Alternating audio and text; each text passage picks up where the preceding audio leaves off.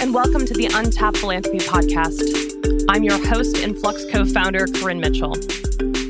I've spent my career exploring technology's role in amplifying impact within our social sector, and more specifically, helping funders to learn to leverage technology and data to connect and better serve our collective causes, constituents, and communities. In this podcast series, my team and I will profile social sector leaders, public figures, philanthropists, and industry futurists to explore this fascinating intersection of funding, technology, and policy.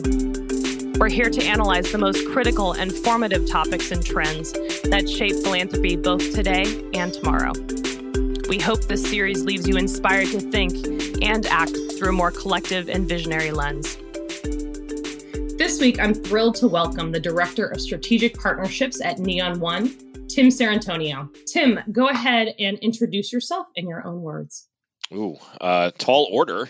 Thank you, Corinne, for having me. I always love having a chat with you, and that's because my role over here is focusing on the different ways that channels and partnerships and alliances work in the social good sector, specifically around our technology and services ecosystem. So Neon One focuses on fundraising technology, but more on the individual fundraiser side, maybe a little bit touching on corporate gifts and grants and things of that nature. But this is more, I want to give, $50 in an annual appeal, or I'm a major donor and I want to give through my donor advised fund, things like that. So where I do is kind of help smooth out the technology and process edges that typically come when people are developing what I like to call a generosity ecosystem.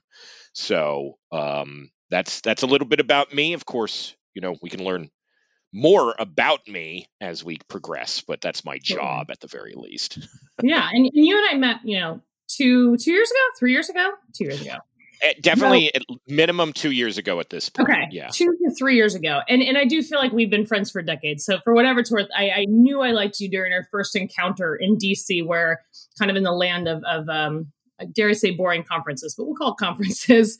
You were sporting a full bow tie and vest of the solar system. So the 10-year-old in me that went to space camp was like overjoyed and knew we were already friends. So where that was really our starting point, we obviously, as we got to know each other, we learned that we were really quite aligned on our take in the industry, where it needed to evolve, how we needed to meet the challenges of today's collective.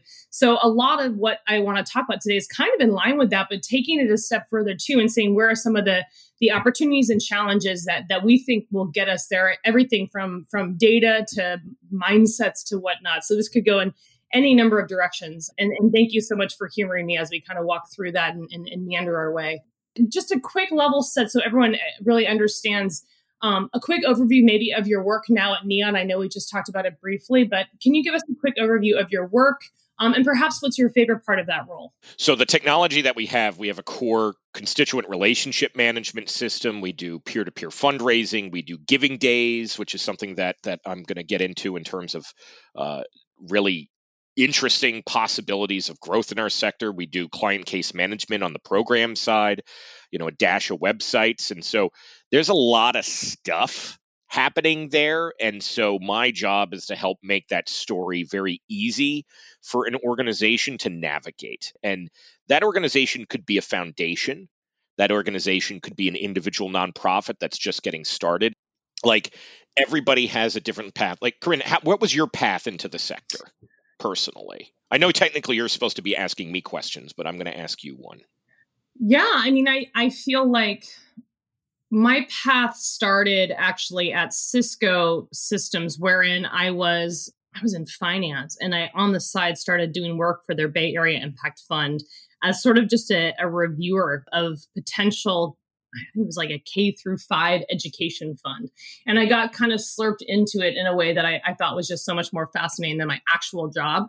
So when I went and left and went to the next chapter after 7 great years there, I really did want to say, if I was going to work as hard as I was working, how do I do it for something I care about? So we started Flux kind of shortly thereafter, and it's been obviously an immersive next chapter for me. So I've really only had 2 chapters of my career, Cisco and Flux. And I think that's indicative of a similar story everybody's going to tell. And what I mean by similar is that they're all similar in that none of them are going to be the same. And that's interesting in terms of the ways that it brings diversity of thought, diversity of experience to the sector. But then there's also a lot of, one, balkanization in terms of how people implement things and standardize reporting on impact, for instance. And then the other issue is that because there is no set path, then it's very difficult for people to feel that they can be part of a larger thing other than I help people, right? Like, and so I think that leads to a little bit of tribalism where people then say, okay, I need to go to this Facebook group and I'm only going to talk to these like 1,000 people that are small nonprofits that share the same point of view generally. Right. And we're all having similar experiences, but we all get there in different ways. So it's hard for all to even use the same language in many, many ways. I was on Twitter, and that can go either way when it comes to the power that platform has. Right. But there's fundraising Twitter. I don't know how, but I got attributed to founding the hashtag fundraising Twitter. Oh, good. And I didn't realize that. Right. Somebody just said, some guy in Ireland, Simon Scriver, was like, and fundraising Twitter was born because of, Tim Sarantonio and T. Clay Buck. And I'm like, really? Wow. Like, I didn't know that. Okay, cool. I guess. The new age author, indeed. Oh, I don't know about that because of the infighting that sometimes happens there. But every subculture has that, right? There's beer Twitter and left-wing Twitter and all that. And so what was interesting, though, is I was talking about just general impact. And I think I was talking about Giving Tuesday impact and the different ways that people do things. And somebody randomly found me and said, we should be, basically they said we should be giving money directly to people. Right. And I think that's one of the things that we're looking at, and that idea of like at the very top of our mind should always be that social, that grantee, that end result, the actual change maker. So absolutely agreed. I think that's the thing that we have to recalibrate around for sure. And we've talked about this extensively, but not in a public podcast way, but just I am finding more and more interest in just the idea of supply chain elements of our sector. I do not think, and I certainly did not think about this when I got started as a grant writer for an organization that its entire budget was $84,000 for everything. And I didn't think about supply chain management from we are trying to manage resources and money and certain assets to achieve a goal of addressing discrimination in the day labor workforce in Southside Chicago, right? Like that's what our focus was.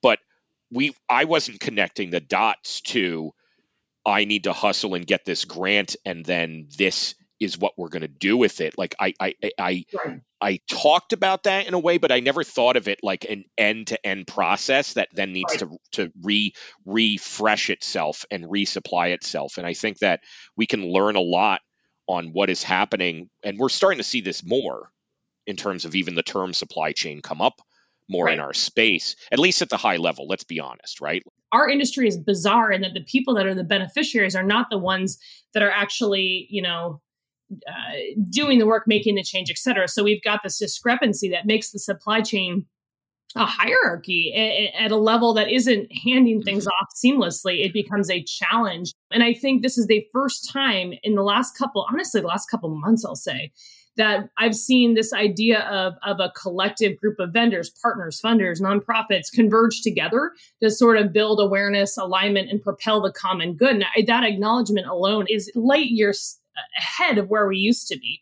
And taking that critical step of how to fund and partner and process and support these nonprofits is a big deal. And it's questioning the absolute framework of what exists today. So I think that the interesting part that you and I both have always understood is that technology at its core is meant to solve human problems. So how do we look at this and apply this to philanthropy, build the ecosystem, build the technology to support, again, groups like yours in Chicago that we're really trying to activate, a certain cause or geo or whatever it be. And I think that's the thing that's been so interesting in supply chain is like the acknowledgement of the fact that the inequities are there and that the collective, public, private, and social come together in a new way. And how do you set that up?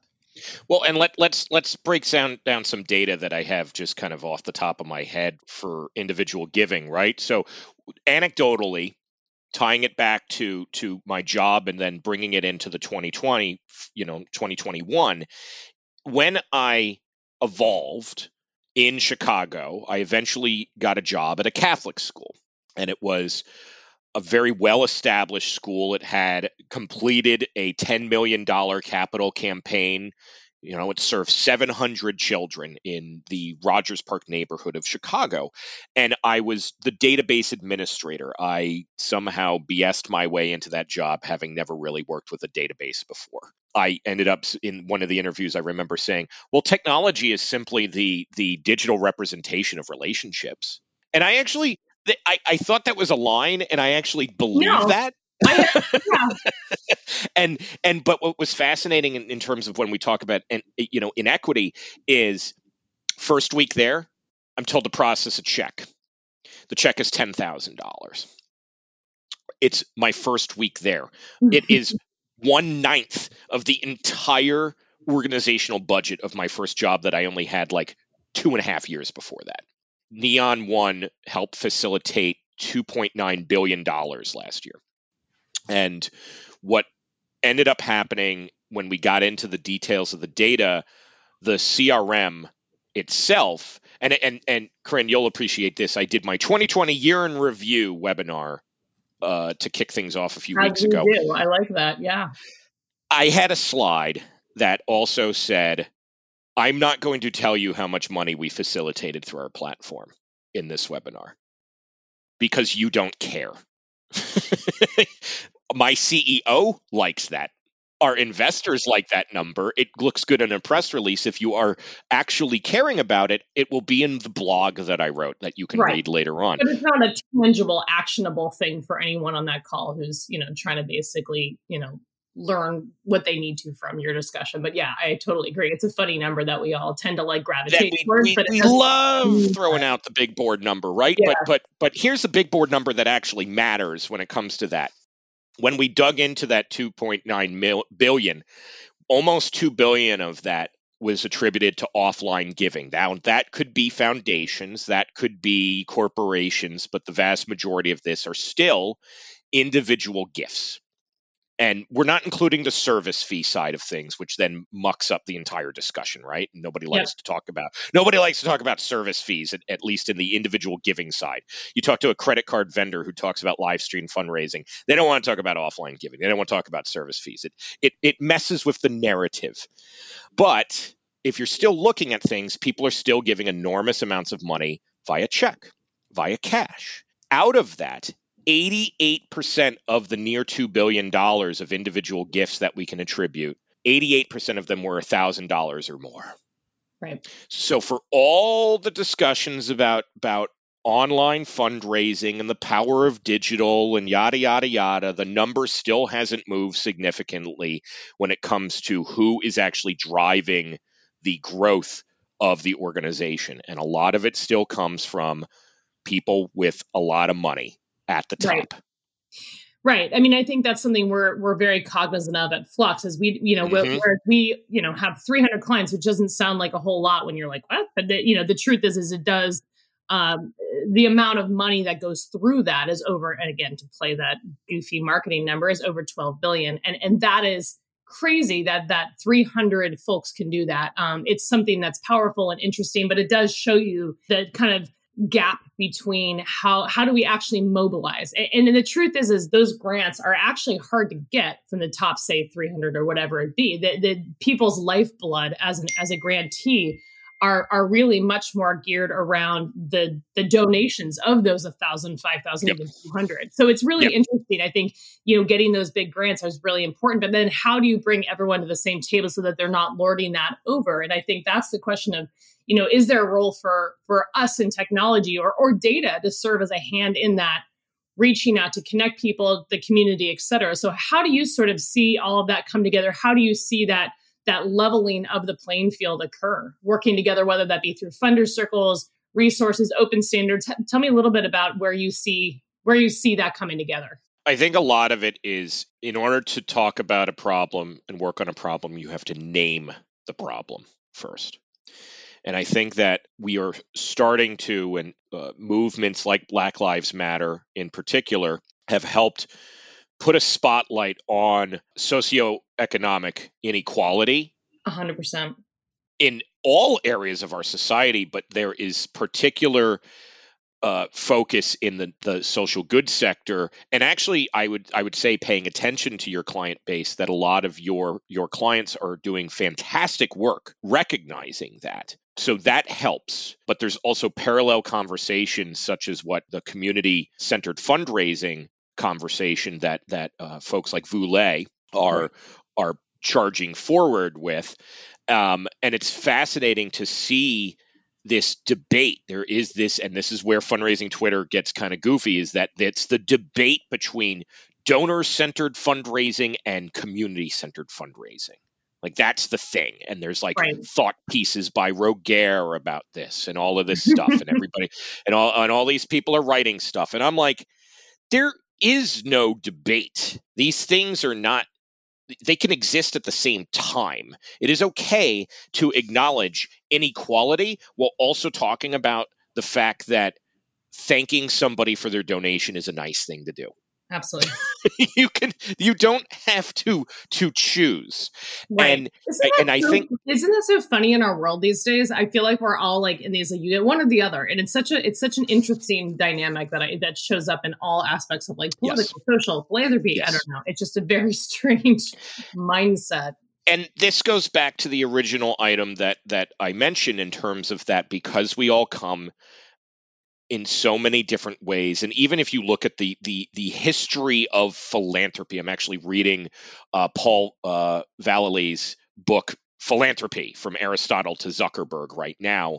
And just all the ways that people have thought about giving. And you even go back to the Greeks and the Romans, and a lot of it was status. Right? Like, I get a ship named after me, or they're going to do a play about me. And so the concepts of that, I don't personally believe in pure altruism. I just don't. I think that even if somebody gives, that there's something in our brains that fires off and gives us a sense of dopamine that rewards us for giving. And that is a selfish act in a way, because we want the pleasure from that. But at the same time, it doesn't mean that we are selfish people. People are also, and work better in collectives.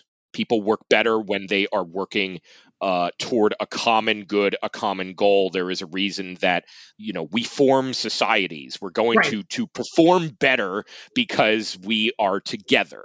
And we are calling into our best selves in many cases. Or and to be honest, again, and to your point, it's the humanity side that the pure altruism may not exist, but the interest in doing so, I said, again, amongst your peers, communities, whether that be local or cause-based, these are places where if you play bigger, then you are, to some degree, helping the collective, revered by the collective, and moving it forward. So we are called into our best selves in this space, and everyone, it is I always get back to this idea of it's a collaborative economic theory. It's everyone gets better together, and that's a very rare thing in the markets out there. Philanthropy is unique in that way. So anyway, absolutely. It is.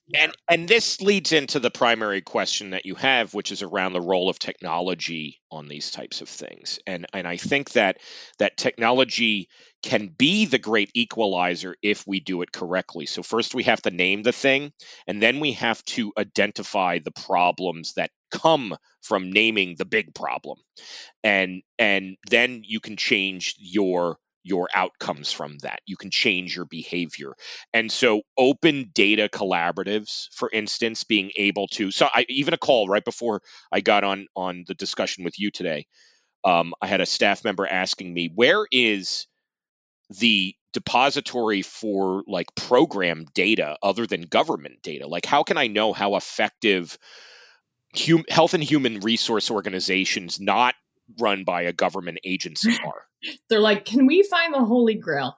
Can we find the Holy Grail? And I'm like, good. Do you know where the Holy Grail is? I'm like, good luck. Good luck. Like, I like the best that I can tell you is that there's a bunch of governments that track this maybe efficiently, but even something like, let's think about a concept that nobody likes to talk about, which is the demise of an organization. I asked one of the smartest people that I know, Professor Elizabeth Searing, because somebody asked me, hey, did the pandemic close a bunch of nonprofits? And I'm like, anecdotally, I could probably say yes, but maybe. And I asked Elizabeth Searing from the University of Texas at Dallas, who helped us do a research project on recurring giving recently. And she works in 990 data extensively. And I'm like, how do we know? And she's like, you don't. She sent me an academic paper called The Zombie Nonprofit. And it's like closing an organization. There's a difference between an organization closing or not operating and continuing to file to stay alive in terms of its status, but they're not actually doing anything. It's not like a business going bankrupt in many ways. You can keep a nonprofit, quote unquote, alive, and it's like sitting there and it's not doing anything. And then people are running reports on this saying, well, there's all these health and human service organizations, or there's all these international aid organizations. And it's like, there's a bunch of weird family foundations that are tax shelters. There's a bunch of, 10% of the 1.5 billion have budgets over 500K. So to your point, like, when they go in this idled role, what are we really looking at there around staff and rent and travel and servers and all the things that we're asking people to say, invest in these things? It's really only 10% of the full lot. I can go and I can find accurate market data around the wine industry. Right. I can find accurate market data on I have a whole book that shows me detailed graphs on the rise of mobile video games. But if I wanted to accurately say what an individual's dollar is going to be returned into the philanthropic world, I have zero way that I can actually showcase that at a macro level. And that is one of the biggest issues that we have, is that we're continuing. I think it was, it just came out. It was a marketing firm, Edelson, I think, that showcased that nonprofits have a trust factor lower than the federal government. I have not heard that one. That is very jarring. That's very jarring. I had to double check in terms of in fact, you know what? Let me confirm. I have some of the data kind of handy here because I posted it internally. Yeah, Edelman Trust Barometer 2021. And so let's drop a little bit of the high level stuff, which is trusted in NGOs has gone down in the last year. Businesses are trusted more than NGOs. Trust in NGOs went down among both Biden and Trump voters. Okay, so the government, I think, is doing worse, but businesses are doing better, which is not necessarily a good thing, in my opinion. So, how do you see technology stepping in there? I mean, when you look at that and say, how do we bring trust back? The way that we do this is that we smooth out an organization's ability to understand the work that they're doing to then report back to their stakeholders. And the way that this happens is through existing initiatives that just need better focus, and not focus in terms of the initiatives themselves are very focused. It's that people need to learn about them. They need to prioritize them. They need to think about them. So two that come to the top of mind. One is the work that is happening around Microsoft's technology ecosystem for the common data model. I think that that's absolutely vital in terms of being able to have the same language. So Flux, I know, is working with Microsoft as part of that. I am in progress, Corinne, right now to get us to do that too, because I think it's important. And then the other one is on the individual fundraising side, the work that Giving Tuesday and the Fundraising Effectiveness Project is doing, where literally you can go now because of the work that Giving Tuesday's done with FEP. And FEP's been around since 2006. And that is basically analyzing individual donor retention and acquisition, and is somebody going to give, and how much are they going to give, and is it a $250 donor versus a $1,000 donor? And this is beyond our data set. This is several suppliers that have agreed this is important. and it has over 200 million transactions from 20,000 organizations and $80 billion in donations since 2005, right? Like, this is a lot of data to unpack. Nobody knows about it, in my opinion. So Right.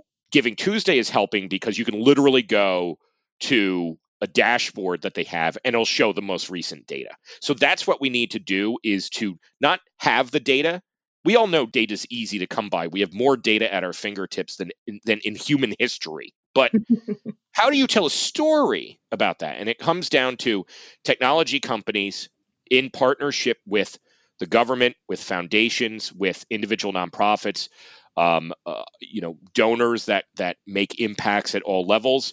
What is the simple story that we're trying to tell? That's the thing that's been really missing. And there are a lot of places where we're seeing the evolution of that merging. So, I'm in grants management, you're nonprofit management, there's impact trackers, there's a million things out there that are all now coming together and trying to piece it into a integrated, seamless, blah, blah, blah, a million things that, whether they're partnerships or whether they are product integrations, or whether it's even layering in data structures and AI. I mean, what are some of the cool areas we're seeing people try to make traction around these incredible possibilities of the collective and of the community building?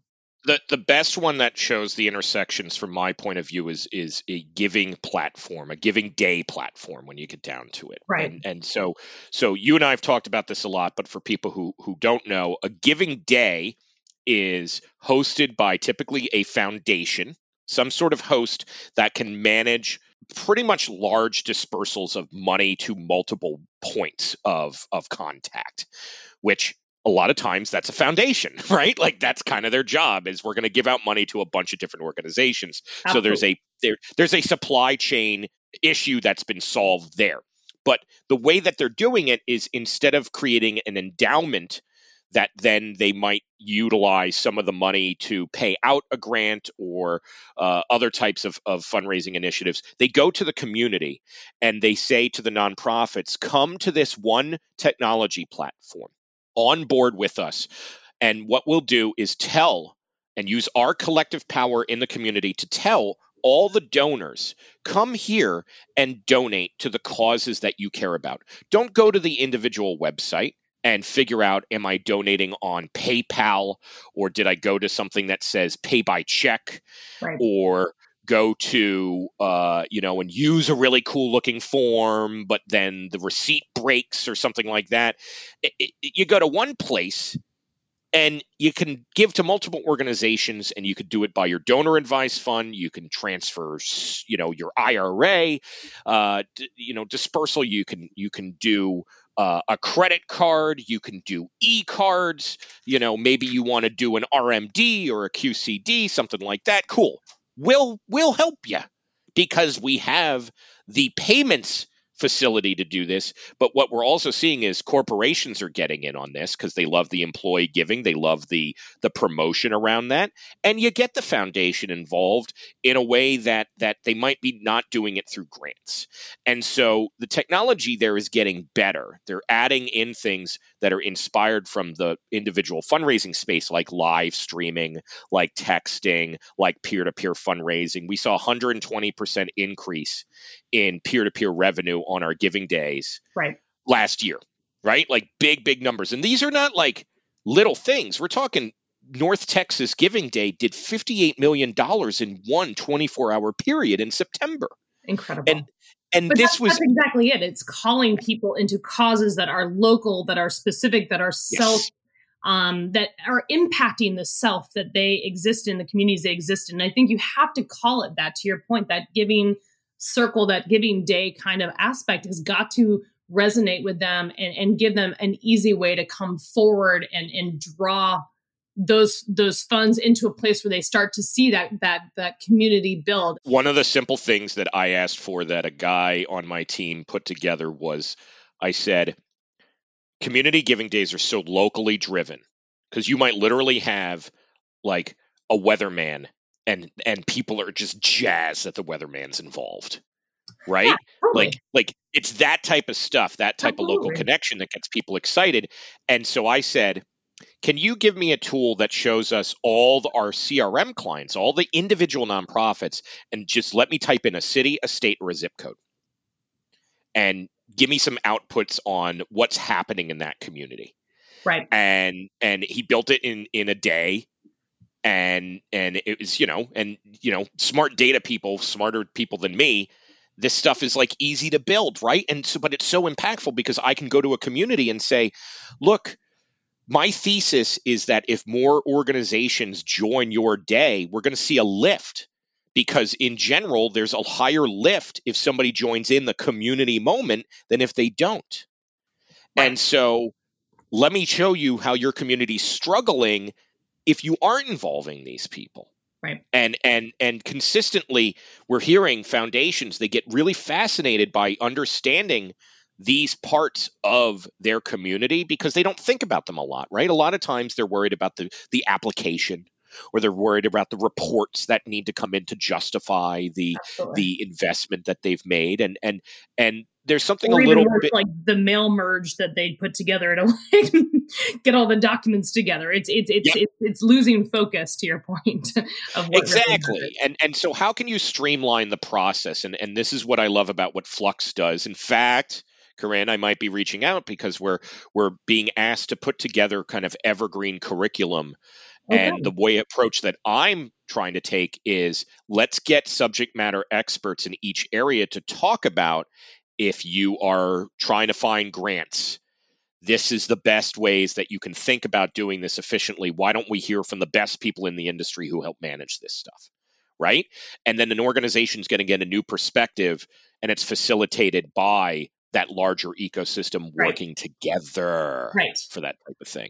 Okay, so let's play out the devil's advocate side too. I think there are technologies, obviously Neon and Flux, that are recognizing this collective, are trying to build for it. Us on the, from the funder perspective, building collaborative ways to have people come together, grantees, obviously meeting you guys in that same realm of how do we make things easier for everyone and solve those human problems that face essentially the philanthropic technology. But some of these technologies that are out there are also, some are free, some are not. There are lines of open data and open community and open source ideas, but then there are places where things are proprietary. And there are also, players in the space who shall not be named that are claiming to be helping where they're probably not. I mean, let's talk about that for a bit, because I'm really curious to get your take on where you draw that line of technology helping versus technology hurting in this sector. I feel that there's been a great disservice that has occurred because of technology vendors specifically. And it's a little bit of a controversial statement, but I think that we've kind of screwed nonprofits in a lot of different ways, because we've set up fundraising management systems that are very closed, that are very high in the hurdle that you have to take in order to actually understand them. I don't mind living in a world where people can utilize the best parts of our ecosystem. And as long as it works in concert with their rest of their tech, like if somebody wants to use Salesforce and us for peer-to-peer fundraising, I am thrilled by that. That is why I'm talking to Microsoft. I don't care about my CRM in that case if people are happy with it and it's working for them.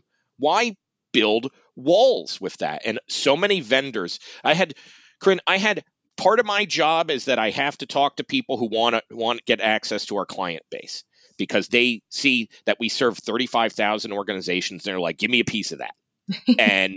and so I have a lot of people that they come to me and they say, well, of course you should work with us. We have somebody who said that they want to use you. And I'm like, great. What are you going to do for us? And what are you going to do for the client?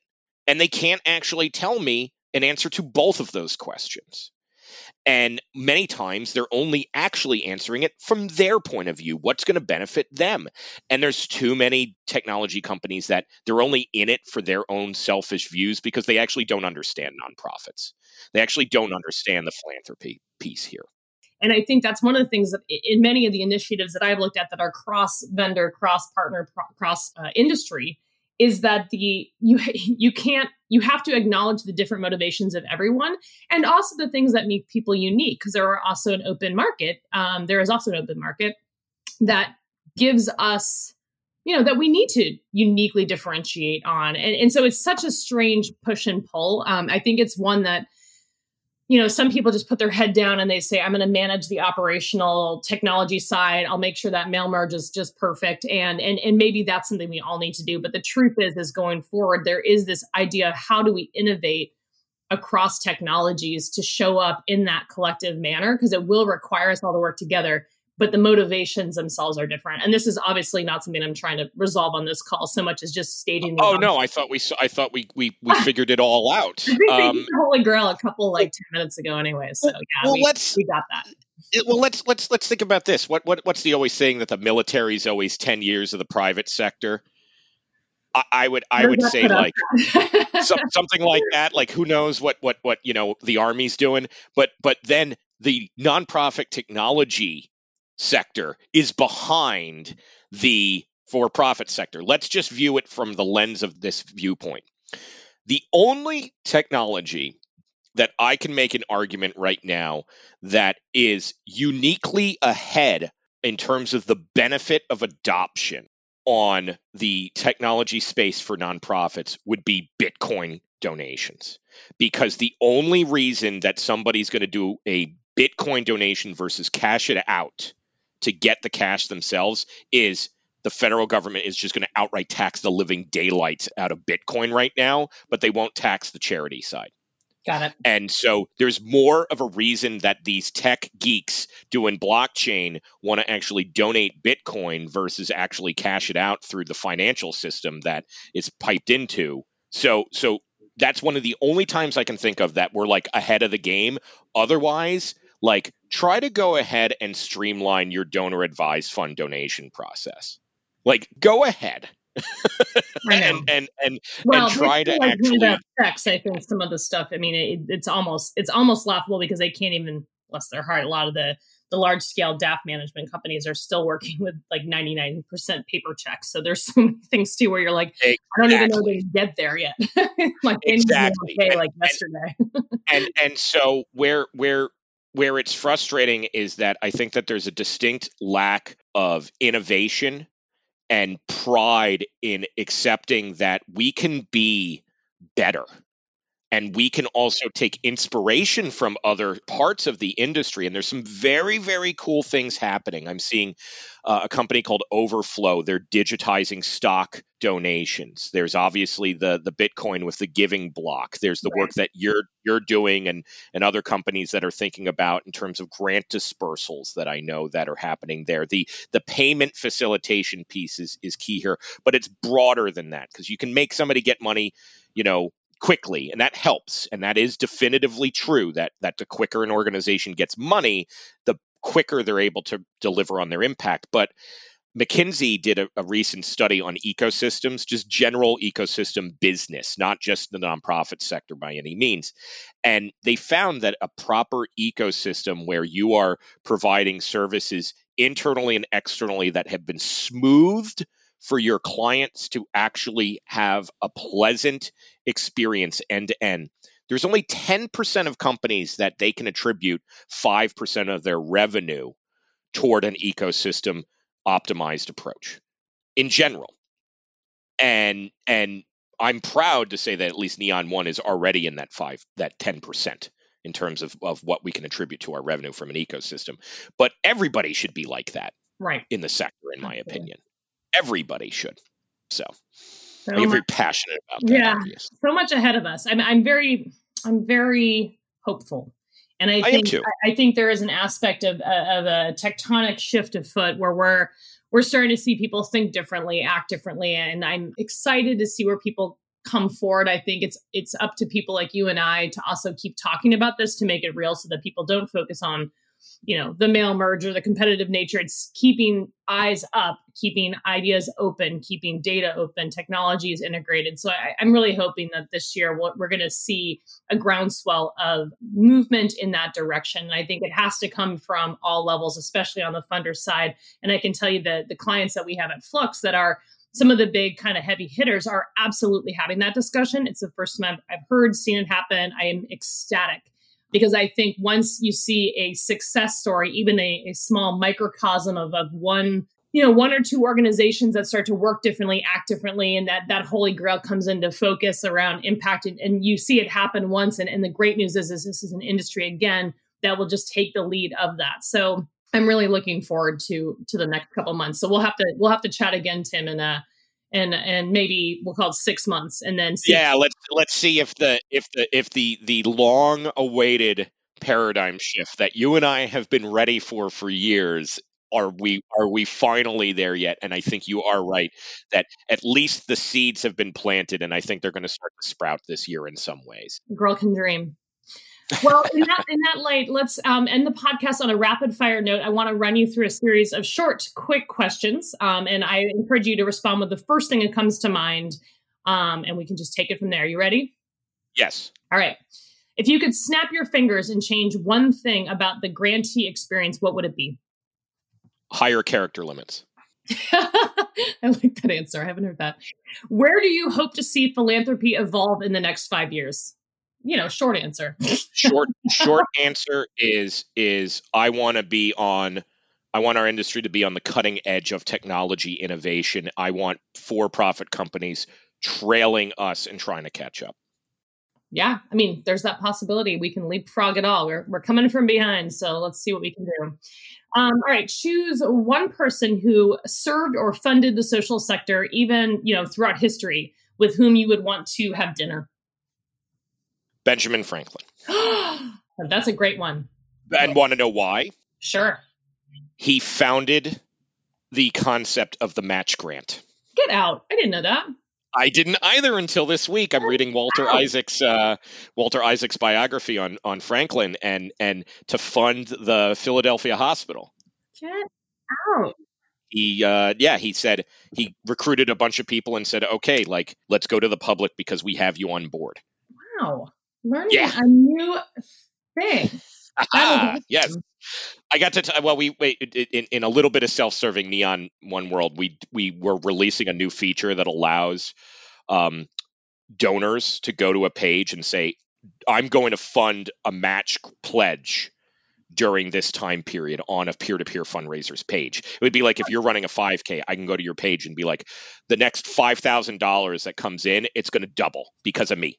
I like that. And so I was looking up match stuff through history, and I was like, oh, it goes back to the 1900s with Pearson Ward and their YMCA campaigns. Nope, 1776, basically. There you go. Hey, do you know that I'm going to follow this up, and normally I wouldn't answer this question because no one's asked me yet, but my answer, I don't know if you know this, the nerd in you is going to love this. So my answer is Alexander Hamilton. For obvious reasons, he, was a very early player in charity. But did you know that he is my great grandfather?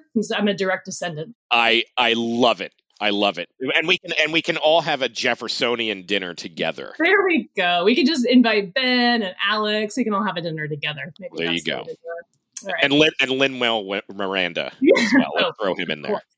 Speaking of, can we talk about for a brief moment Amanda Gorman's allusion to the Hamilton stuff in her beautiful poem yesterday? Oh my gosh, that was the most beautiful, incredible. I don't even have words. I was transfixed, as Anderson Cooper said. No, absolutely. It was a pretty powerful day in many, many different ways, but just to kind of see the representation in many different ways, it was great. And I gotta say, hell of a fireworks show with Katy Perry too. But yes, the poem was very powerful, of course, too. Oh, it was wonderful. Final question. In a post-vaccine world, what's the first thing you want to do or experience? Feel comfortable going on a plane again. Hugging someone. Hugging someone other than my family, which I love. But I have 3 young children, and being able to get on a plane and fly away is something I miss, because I miss going to DC. We would be in DC, we did DC before and conferences and stuff like that. So yeah, we'll get there. We have our generosity exchange virtually this year, so I can't wait to actually have an in-person user conference. Absolutely. Well, thank you so much, Tim, for joining the podcast today and sharing about yourself, your work. I am obviously so happy that we've stayed close as our paths and companies have evolved. And I cannot wait for another event in DC or elsewhere when we get a hangout soon and you get to wear that awesome vest again. You know what? I have to retire it because it's not on brand anymore. Get out. You can still wear it. Nobody knows. Okay. I'll wear it for you. I'll wear it for you. Unretirable. It's a statement. All right. Our listeners can learn more about Neon One at neon1.com. This will also be linked in our episode description. You can listen and download our episodes on Apple Podcasts, Stitcher, Spotify, and of course directly from our website at flux.io. Flux is the cloud platform that powers impact in philanthropy. And of course, if you like what you heard, please give us a review to make it easier for the community to connect and discover more about the future of philanthropy.